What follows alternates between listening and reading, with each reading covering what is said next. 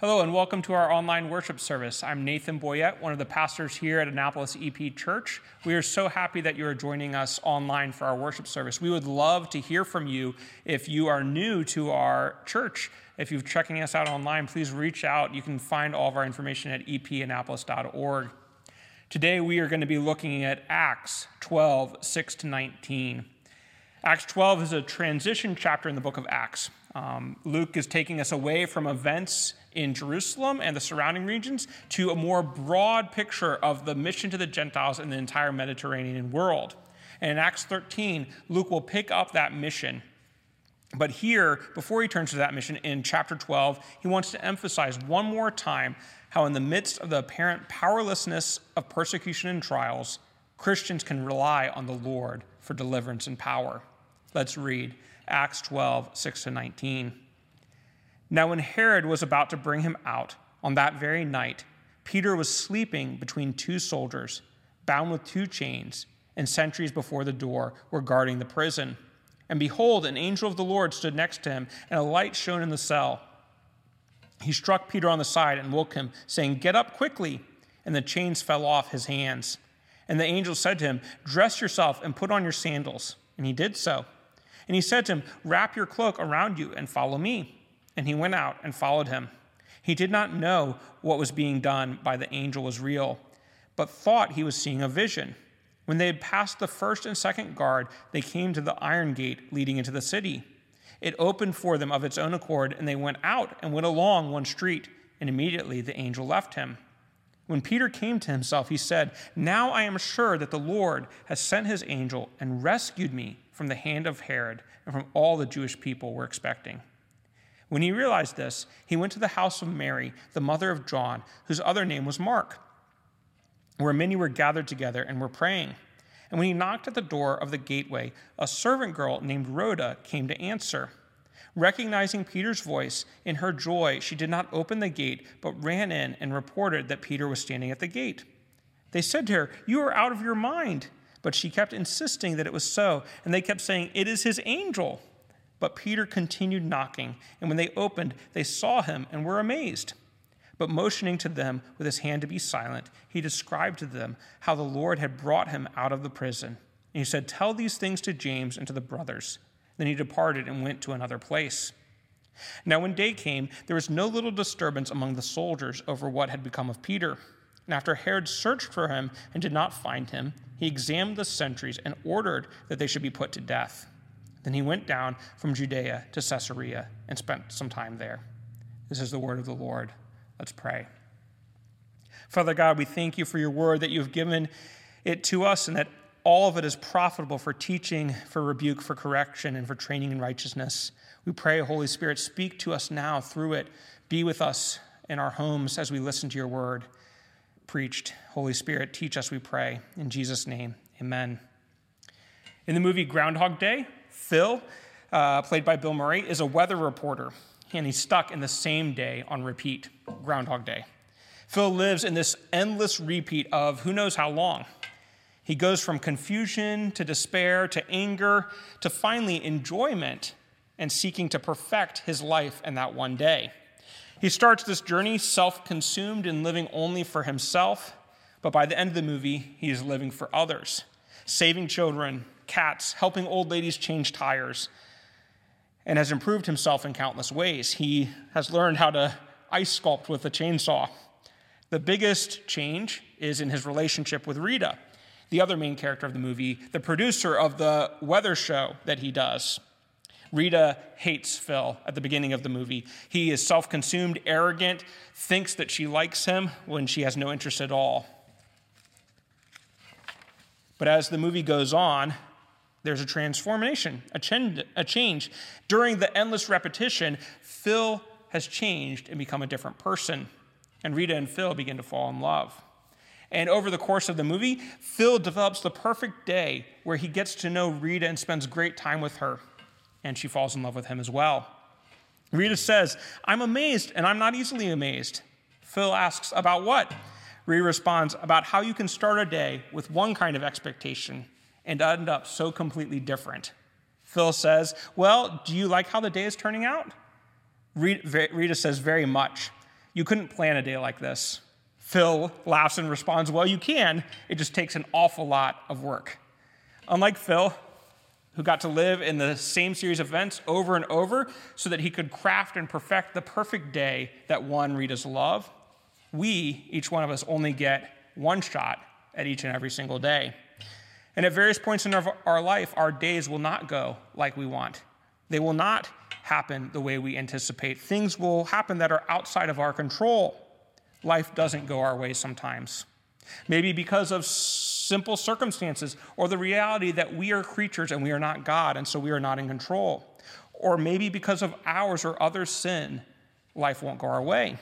Regardless of why, our response to life not going our way is often characterized by sin, anger, fear, anxiety, jealousy, manipulation, control are just a few of the sinful responses that we have when life doesn't go our way. In our passage today, we see a whole series of unexpected events where life is not going the way that all of the participants anticipated. And so the big question we're going to examine is, how do we respond when life doesn't go our way? How do we respond when life doesn't go our way? And in the individuals and groups in our passage, we see three different responses: one of angry control, one of doubting disbelief, and one of peaceful reliance. First, angry control. The first person's response that we see is Herod. Herod had recently killed James, one of the leaders of the church. Herod had imprisoned Peter and was waiting to have him executed because it was the Passover. Who was this Herod? There's tons of Herods in history and in the Bible, all from the same family, and so we need to examine this a little bit. This was Herod Agrippa, who ruled Palestine from 41 to 44 AD. He was the grandson of King Herod the Great in the New Testament, who had murdered all the baby boys in Bethlehem. Our Herod Agrippa's father, had been murdered by his grandfather, and then this Herod had been sent off to Rome to be educated. He was a childhood friend of the eventual emperors Caligula and Tiberius, two emperors who had been known for their cruelty and their carnality. The Herod of our passage had lived a life of privilege, wealth, carnality, cruelty, so that he was accustomed to getting what he wanted when he wanted. Herod was a politician, skilled at seeing the times that he lived in and adapting to those times in a way that earned the approval of the majority of people. Herod had executed James with a sword, and he had done so to please the Jewish crowds. According to the Jewish laws of the day, those who were apostates from the Jewish faith should be executed with the sword. This action won Herod the approval of the Jewish religious leaders. Christianity was causing a great bit of trouble and stir within Jerusalem. And so Herod, seeing the approval of the Jewish leaders, imprisoned Peter, planning to execute him as well. Executing James and imprisoning Peter for execution was a systematic attempt to cripple and destroy the Christian church. Herod thought, let's destroy the leadership and the church will follow. Herod wanted to control the events in his city for his own maximum benefit. As a king, he was in a precarious position. He ruled by Rome's benevolence, and he had to accommodate all the competing factions: Rome, the Pharisees, the Sadducee priests, the common people to a degree. And in killing James and executing Peter for imprisonment, imprisoning Peter for execution, Herod thought he was going to get everybody's approval. But, as we read in the passage, Peter is miraculously rescued by the Lord. Herod's response to his plans going out of control is anger and avoidance. In verse 19, we see that he executes the soldiers tasked with guarding Peter, and then he leaves Judea to go to the neighboring city of Caesarea. Executing soldiers who allowed prisoners to escape was normal in the Roman Empire, and Peter was furthermore known for escaping prisons as well. In Acts 5, he escaped a prison before, but Herod shows no mercy or desire to even know what happened. Herod cannot execute Peter as he planned for his own political gain, and so instead he responds in angry retribution and executes the guards. Herod then avoids the situation by leaving Jerusalem to go to Caesarea, his capital. When life doesn't go as planned or intended, many people either try to control the situation or they respond in anger and avoidance. This is not just true of those who do not know or believe in God. This is true of Christians. We also attempt to do this. Each one of us has most likely attempted to control situations or responded in anger or avoidance when we don't like how our life is going. The 16th century Reformation was a time of great turmoil and upheaval where people's lives and plans did not go as they hoped and expected. When Leo X became pope, a great many people had placed their hopes and expectations in him. Hopes and expectations that were dashed by a stubborn monk named Martin Luther as he led the charge of reforming the Catholic Church and undoing much of what Leo and his followers wanted to accomplish. When Martin Luther began this Reformation, Leo issued a papal bull called Arise, O Lord. And in this declaration, he said that a fox has arisen to destroy the vineyard. A wild boar has come in to destroy it. He was talking about Luther. He charged Luther's works all should be burned. And he declared that Luther had to recant of everything he had taught in 60 days or be excommunicated as a heretic and face the condemnation of the church and the wrath of God. Luther, of course, refused to recant, and the empire and the entire might of the church and a great many Catholic nations came to bear on Luther and all of his followers, with the result that a great many people were persecuted and even executed for being a Protestant, a reformer. Pope Leo X and the Catholic leadership had expectations and hopes. They hoped that Leo's sale of indulgences, which Luther opposed, would fund an opulent restoration of St. Peter's Basilica in Rome. They hoped that Leo's rule as pontiff would see a revitalized Christian Europe to face off against the encroaching Muslim Ottoman Empire. Luther's protests and Reformation dashed all of those hopes, and Leo and the Catholics responded in anger, attempts to control, fear. A response of anger and control, avoidance, fear, jealousy, and so many other emotions and actions often happens in our lives when our life doesn't go our way, both for believers and those who do not yet know Christ. Do you struggle with these types of emotions and actions when life doesn't go your way? Do you attempt to control and manipulate things? Do you respond in anger? If life doesn't go our way and we respond in anger and attempts to control and manipulate, this is sin. We are sinning against God and others. So we should confess and repent of that sin. We should turn from our sin and turn in reliance to the Lord. Now, don't hear what I'm not saying. It's okay to be disappointed. It's okay to feel frustration. It's okay to feel heartache when things go horribly wrong. But anger, control, manipulation, sinful jealousy, and other sinful actions and emotions are very different from the emotion-filled prayers and lamentations of the Psalms when David and other psalmists wrote and cried out to God when things weren't going their way. They're different. It's still okay to lament and grieve and express your anger to God, but to lash out is different. What's at root of the anger and a desire to control or our other sinful responses? Whether we are aware of it or not, we want to be God. We think we know what's best for our lives. We lack humility. We lack trust in God. We need to examine ourselves. We need to examine our desires, our emotions, our motives, and our responses to life. And as we examine our hearts, we need to question whether we have truly confessed and repented of our sin, if we've truly confessed of wanting to take God's place. We need to confess, repent, believe in the gospel, and then submit to God as our creator and our king. And as we walk with him, we will learn to not respond to life's lemons with anger, despair, jealousy, control. The second response we see in our passage is doubting disbelief. When Peter is rescued and delivered from the prison, he goes to a home where he anticipates Christians will be gathered. He goes to Mary's home. Mary is the mother of Mark, who will eventually be a missionary alongside Paul and Barnabas and will eventually write the Gospel of Mark at Peter's direction. When Peter arrives at the home, we see a very humorous event occur. In verses 12 to 14, Peter knocks on the door, and a servant girl named Rhoda comes and answers, and she is so shocked and filled with joy that she leaves Peter standing in the street, the door still locked, and runs inside to tell the gathered praying Christians what has happened. And now from verse 5 in chapter 12, we know that the gathered Christians were earnestly praying when this all occurred. But we don't know the exact content of their prayer. Maybe they were praying that Peter would have the courage to die an unashamed death. Maybe they were praying that he would be able to witness to the soldiers and the government officials as he was imprisoned. Some of them were potentially praying for him to be delivered and saved alive from prison. I personally think the last potential prayer was less likely. Why? Because when Rhoda goes to tell the gathered disciples that Peter is alive and free, they respond in doubting disbelief. They say to Rhoda, "You're out of your mind." She continues to insist, "No, Peter's there." And they reply, "He's dead. It must be his angel."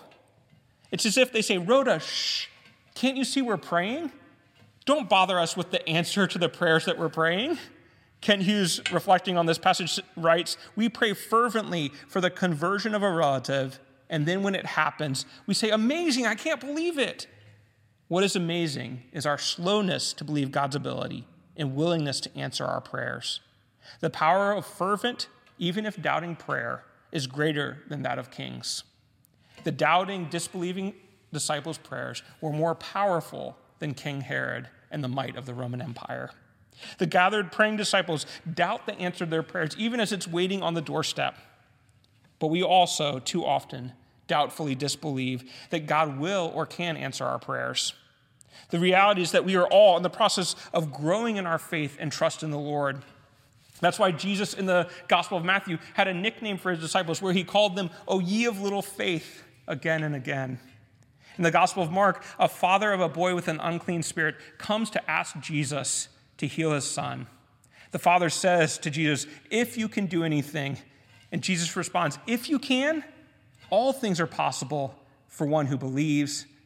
Immediately the father cried out, "I believe, help my unbelief." We all struggle at times with unbelief and doubt. This is normal in a sinful, fallen world. There are two types of faith. There's, of course, saving faith, where you once and for all place your trust in the Lord Jesus. But then there's faith that goes throughout our life. And we can understand that this faith that goes throughout our life is on a spectrum where we have little faith or much faith. We have varying degrees of faith. And we are all in the process of growing in our faith and trust of God. And as we cry out to our Lord Jesus, he will help us in our unbelief and our doubt. Now, faith and belief includes both our head and our hearts. The disciples seem to not believe in their heart, and so they doubt when Peter comes knocking. When life doesn't go as planned or intended, sometimes we respond in doubt and disbelief that God will answer our prayers. Doubt and disbelief that God is in the midst of the situation we're going through. Doubt and disbelief that God is God, sovereign and in control. Martin Luther, the reformer, lived in the princedom of Saxony. The ruler-elector Frederick III hid Luther from the might of the Catholic Church in Wartburg Castle, the place where he wrote, "A Mighty Fortress is Our God." Throughout his life, Luther struggled with intense depression, doubt, anxiety, and fear, but especially during his stay in Wartburg Castle, which was right after his life had been threatened by Pope Leo X and the Holy Roman Emperor Charles. At Wartburg Castle, Luther underwent intense spiritual warfare, constant doubt, hearing lies from his own conscience and from the devil. And in his shoes, who wouldn't struggle with doubt when his writings and his teachings could impact how millions understood God, the gospel, and salvation? If such an influential Christian can experience doubt and disbelief, we should not feel discouraged if we also feel doubt. For some reason, many Christians are not comfortable with doubt, but doubt is a part of the human life in this sinful, fallen world. When we doubt, we should go to the Lord in prayer, arm ourselves with God's word, live in fellowship with other Christians who will challenge, encourage us in the midst of our doubt. Martin Luther, writing to a doubting Christian, said, "When one is possessed with doubt, that though he call upon the Lord, he cannot be heard, and that God has turned his heart from him and is angry with him, this Christian must arm himself with God's word." Luther goes on to admonish people struggling with doubt, anxiety, and fear to pray and to listen to other godly Christians who will encourage and counsel you in the midst of your doubt. We need to arm ourselves with God's word. But we as modern Christians, or modern Americans, spend entirely too much time on social media in front of computer and television screens. consuming TV, movies, news, social media posts, and all of this subtly influences us away from God's word, away from God's promises, so that we are not armed with God's word in the face of doubt. And so I encourage you, do not mindlessly consume, but rather consume God's word so that you can be renewed by God's Spirit inside each of us. As the scripture so often encourages, Romans 12, be renewed in your mind. Colossians 3, Paul says that we have put off the old self and have put on the new self, which is being renewed in the knowledge of God after the image of its creator. Be filled with God's word so that you can be transformed. Now, this is not an instantaneous event, but rather a process that happens over our entire life as we are slowly transformed. The third and final response to life not going one's way in our passage is Peter's response, and his response is one of peaceful reliance. Peter did not plan for his close brother James to be executed or for himself to be imprisoned, awaiting death. Peter knew that eventually he would undergo persecution and die because Jesus had told him that that would happen, but Peter had no idea when. At this point in his life, he had so many plans about his future life, ministry, and work, most likely. But life did not go Peter's way, and he was put in prison, awaiting execution. In verse 6, it shows us Peter bound with 2 chains between 2 soldiers with guards at the door, awaiting execution by the sword like James. Yet what is Peter doing? Peter is asleep, fast asleep. Peter is peacefully relying on the Lord. We may think that Peter just assumed the Lord would deliver him from prison, as had occurred before in Acts 5, but we shouldn't assume that. Rather, I think Peter was at peace in the Lord's plans and timing, even if that included his death. Peter trusted the Lord and what the Lord would do. Peter's deliverance is entirely at the Lord's hand. Peter is almost completely inactive in his deliverance. Peter's asleep when it occurs. Throughout his prison break, he's practically asleep. The angel tells him exactly what to do, word for word, and Peter follows those directions as if he's almost a robot. Once free, in verse 11, Peter awakens from his daze and says, "Now I am sure that the Lord has sent his angel and rescued me from the hand of Herod and from all that the Jewish people were expecting." Another interesting thing to note in our passage is that Peter has been completely transformed from his character during Jesus' earthly ministry. In the Gospels, we see Peter often impetuously trying to control the situations that he finds himself in. For example, in the Garden of Gethsemane, he cut off the high priest's servant's ear when they came to arrest Jesus. Peter boldly states to Jesus and all of the other disciples that he will go with Jesus to death, but then a mere days and hours later, Peter is denying Jesus, terrified out of his mind. But Peter now is a different person, no longer trying to control and manipulate life's events. What's changed? He has come to believe the gospel. He has come to believe the power of God seen in the risen Savior, and he's been transformed by it. And he knows that God is the strong deliverer who is in control. So the big question that our whole passage addresses is, how do we respond when life doesn't go our way? And the answer is that God is our strong deliverer, so we should respond in peaceful reliance. God is our strong deliverer, so we should respond in peaceful reliance. Martin Luther was a very emotional man, often filled with exuberance and joy, but he also had terrible fits of depression, darkness, despair. And one time he was so depressed that his friends recommended that he go on a retreat for a change of scene and air so that if he could get relief. And he went away, but he came back home as miserable as ever, just incredibly depressed. And when he went home, he saw his wife, Katharina von Bora, who he called Caddy, sitting in the sitting room, surrounded by their children, and all of them were dressed in black, the blackest clothes possible. And Luther said, "Oh, who's dead?" Caddy replied, "Why, doctor, have you not heard that God is dead? My husband, Martin Luther, would never be in such a state of mind if he had a living God to trust in." Luther burst out in laughter and said, "Caddy, you are a wise woman. I've been acting as if God were dead, and I will do so no more. Go and take off your black."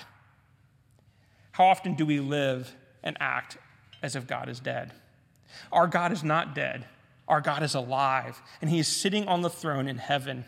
And so we can peacefully rely on him in the midst of troubles and challenges.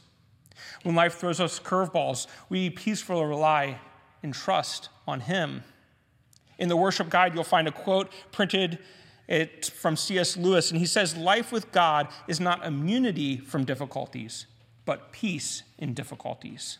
Life with God is not immunity from difficulties, but peace in difficulties.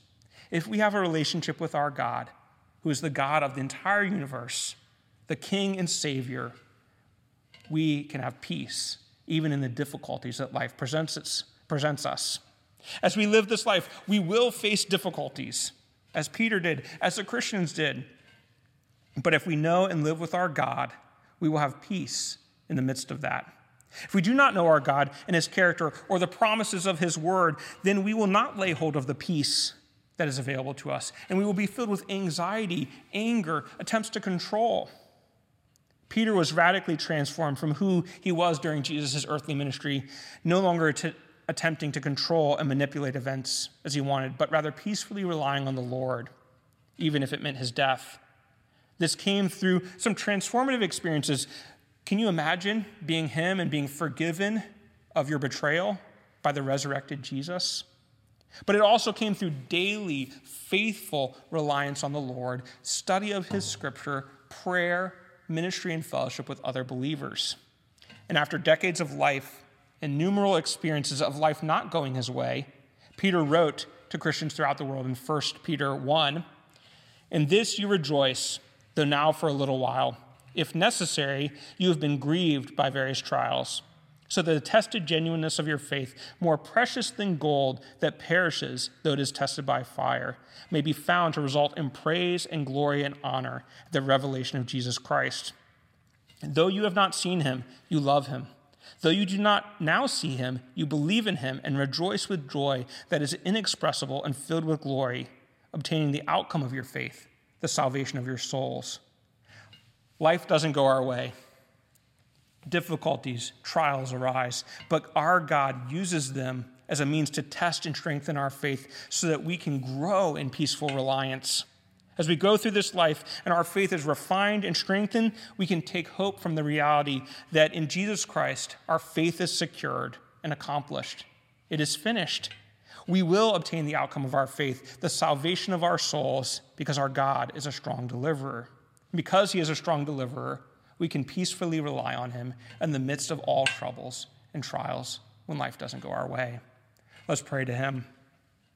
Father God, we thank you so much that you, our strong deliverer, has provided us an abundance of your word to give us strength and weapons to combat the lies, the doubts, the things that attempt to cause us to not believe in you. Please help us to use your word to strengthen our faith so that we might walk in peaceful reliance in you every single day of our lives. We pray, Father God, that we would take advantage of prayer, an opportunity to converse with you about the things that we need, the ways we want to see you transform our world. And though we doubt, as the disciples do, let us pray so that we can see your power enacted in this world. And pray that as we go out from here this week, you might use us in amazing ways as we rely on you in peace. We pray all this in Jesus' name.